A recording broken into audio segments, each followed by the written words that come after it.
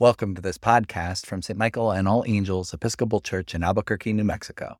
We hope you consider hitting like or subscribe. We hope you will share this audio with your friends and neighbors.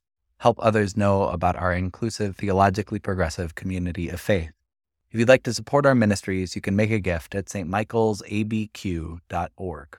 Every Sunday at the top of the service, a priest prays a prayer that we call a collect. And I once heard someone explain that the prayer helps collect us for worship. It helps us collect ourselves. I don't know if that's how it got the name, but I thought it was clever. As Jimmy Buffett, may he rest in peace, said, "It's a fine line between Saturday night and Sunday morning." If you ask my dad, Jimmy Buffett counts among the prophets. And so the collect helps us to cross that line. It helps us to go across the fine line and to go from who we are out there to who we are in here. The collect helps set the tone. And many of our collects, there's a special one for every Sunday, and they're ancient prayers, most of them. And they were chanted in Latin for centuries before the Mass was in English. And Thomas Cranmer, the first Protestant Archbishop of Canterbury, gave us the current form of most of our collects. And in the case of today's, Cranmer did one very important word: true. So a few moments ago, JP prayed that God might increase in us true religion. Not just religion, true religion. So what is true religion? What distinguishes true religion? And this morning's lessons include two of the great icons of our faith, two of the great signs. We read both of the burning bush and of the cross. And these two symbols are so iconic that I worry that we may have lost some of their meaning. So I want to take a few minutes this morning with each symbol. Uncovering the fuller meaning of these signs may help us navigate our way to true religion. So first, what do you do if you encounter a burning bush? New Mexicans know a burning bush in a dry wilderness is a dangerous sign. And so it's no wonder that Moses pays attention. "I must turn aside and see why the bush is not burned up," Moses says. The fire does not consume the bush. A voice calls to Moses. Have you ever found yourself on ground so holy, it feels like you should take off your shoes? The burning bush not consumed, it's a powerful image. You can find it in stained glass, in medieval paintings. I've seen it in sculptures, in tapestries, even on pastries. So this sign, the burning bush, I think often we use it as a stand-in for those moments of inexplicable encounter with the divine. I hear this parish has a fair number of contemplatives, folks who have dedicated themselves to a set of practices intended to draw them nearer to God. I think of myself as an aspiring contemplative. I have a lot to learn on that journey. And the burning bush is an icon for the contemplative life, isn't it?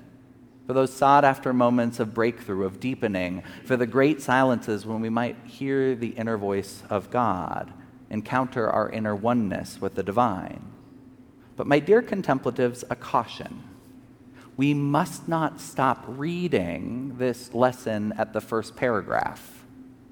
We are sometimes so eager to hear God's invitation to step barefoot into holy ground. I worry sometimes about the contemplative side of Christianity when it is divorced from the call to justice. There's a balance in the passage if you keep reading. And once God has confirmed for Moses, who is speaking out of that burning bush, listen to what God says. "I have observed the misery of my people who are in Egypt. I have heard their cry. Indeed, I know their sufferings." Then in one of the great turns of Scripture, God says, "I have come down to deliver them. So you, Moses, you go to Pharaoh." Catch that? I have come down to deliver them, so you go? It's a lot of theology right there. But I worry that when we paint or sew or sculpt the burning bush, when we sit in the quiet of a beautiful church, waiting for the presence of God, we might miss that next paragraph. When we take off our shoes in preparation for the spiritual encounter, are we also readying ourselves to put on our work boots? Moses is given a vision, but not only for his own spiritual enrichment. Moses isn't given God's name as a reward for being a spiritual master. No. Moses is expected to take God's name out into the world and use it to set people free. Also notice in this story that before the encounter, Moses' action is unbalanced. He is on the lam here in Midian, having acted rashly in defense of his neighbor. Moses needs the holy encounter in order to ground the work. True religion involves both spiritual encounter and action for justice. They work together. God invites Moses onto the holy ground in order to send Moses out. The story of the burning bush is one where a forest fire doesn't start, but Moses is sent to burn down the injustices faced by his people. I said there are two signs I want to talk about today, two central signs for our faith. And the first is the burning bush. The second is the cross. I wonder whether one of the greatest heresies the church has ever committed is to imagine that Jesus was crucified alone. European and white American theology has tended toward an understanding of the cross centered on Christ's suffering for us. Latin American theology, black theology, tends to see the cross differently.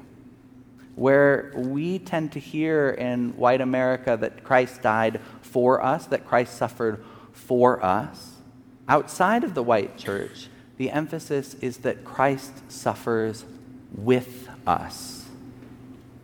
John Sobrino, the Salvadoran theologian, talks about the crucified people. James Cone, one of the founders of black liberation theology, wrote about the cross as a lynching tree. As Americans, Cone said, we won't understand the cross unless in it we can see a lynching tree. What he means is this. Jesus' fate was the same as so many of the people who live on this earth. People who die at the hands of the state or at the hands of a racist mob are victims of the same sort of death as Jesus. Christ suffers with the victims.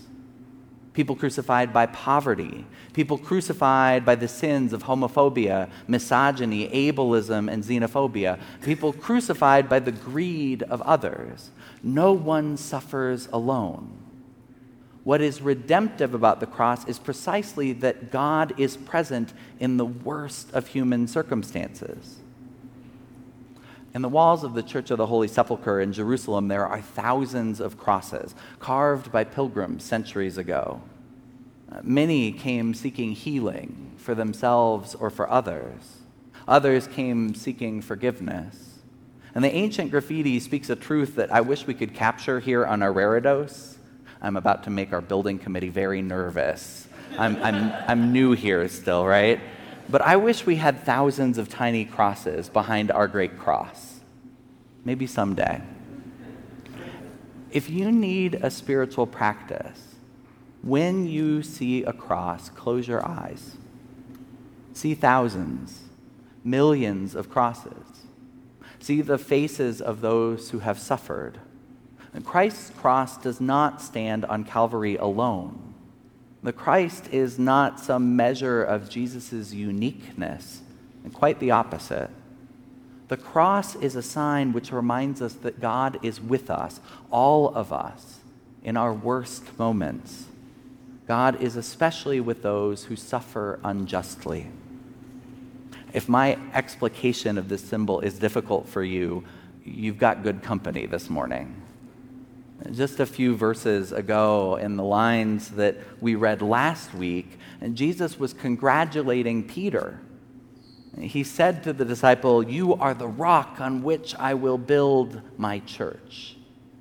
Then here this morning, just a few verses later, "Get behind me, Satan."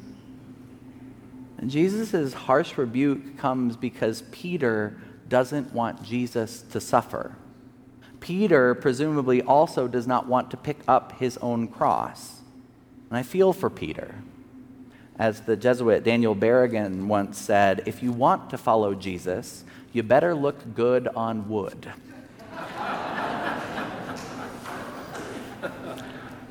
Our faith is more about surviving the journey than reaching some point of arrival.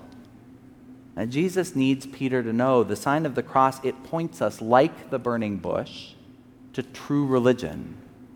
And true religion isn't polished. It isn't easy. It isn't simple. It isn't clean. True religious leaders are often humbled. Moses is a mess. Peter gets it wrong more often than he gets it right. Don't buy religion from someone who pretends to be perfect. There's a great deal of false religion out there. It hurts my heart that so much of the church does not center God's love. Faith is not supposed to be about hating the right constellation of people. Faith is not supposed to be about hating yourself. The gospel is about learning to love your neighbor and learning to love yourself. And church isn't for people who have it all figured out. Church is a place to come when you need forgiveness and mercy and companions in the journey. Because true religion doesn't leave us alone. The signs of our faith point us back to one another, back to the work of feeding the hungry, accompanying the afraid, freeing the captives. True religion asks us to forgive our neighbors and to learn to forgive ourselves. When we encounter the holy ground under burning bushes, when we survey the cross, we are sent back out to do God's work, because God still hears the cry of the suffering. The great signs of our faith point us not only upward toward God, but out to stand with God's people. We are sent to share God's loving solidarity with the world. That is what makes religion true. May God increase in us true religion. Amen.